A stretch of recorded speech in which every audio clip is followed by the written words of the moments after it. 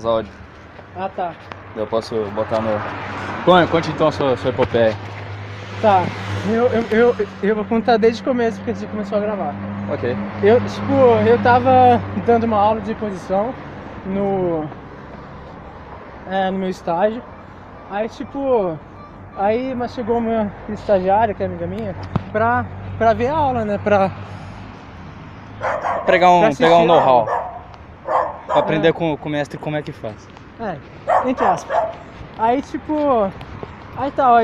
Eu passei um exercício pra estudante fazer, né?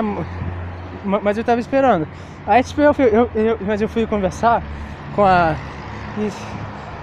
estagiária, que é minha amiga, e a gente começou a conversar. Aí nisso, mas eu tava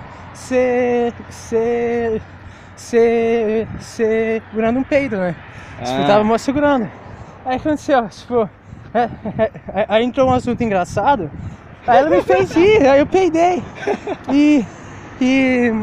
Mas não foi, mas aquele peido ninja.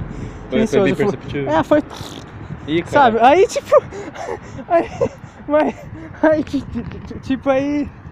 Mas ela olhou pra frente, com uma poker face, não falou nada, né? Fiquei com uma poker face, aí ficou uma poker face, sabe? Aí, a gente continuou conversando, mas foi isso, tá ligado?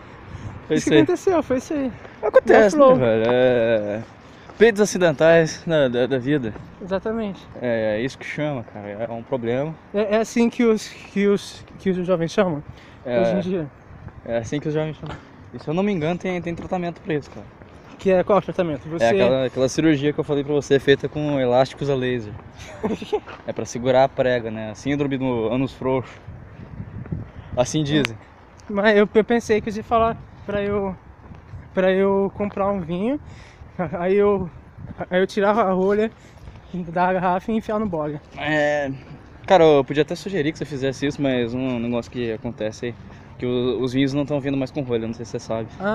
Então, sei lá, cara, eu compro uma rolha. Você podia comprar o vinho, daí você tira a tampa do vinho e enfia o bocal da garrafa no cu. Boa ideia. Daí você fica com uma garrafa engatada no seu boga 24 horas por dia.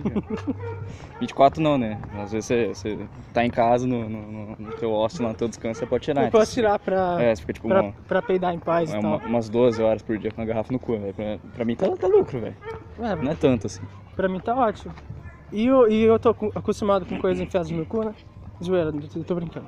Será? Mas fica um mistério no ar, né? Fica um mistério. Descobriremos no próximo episódio. Isso aí. Nossa, olha só.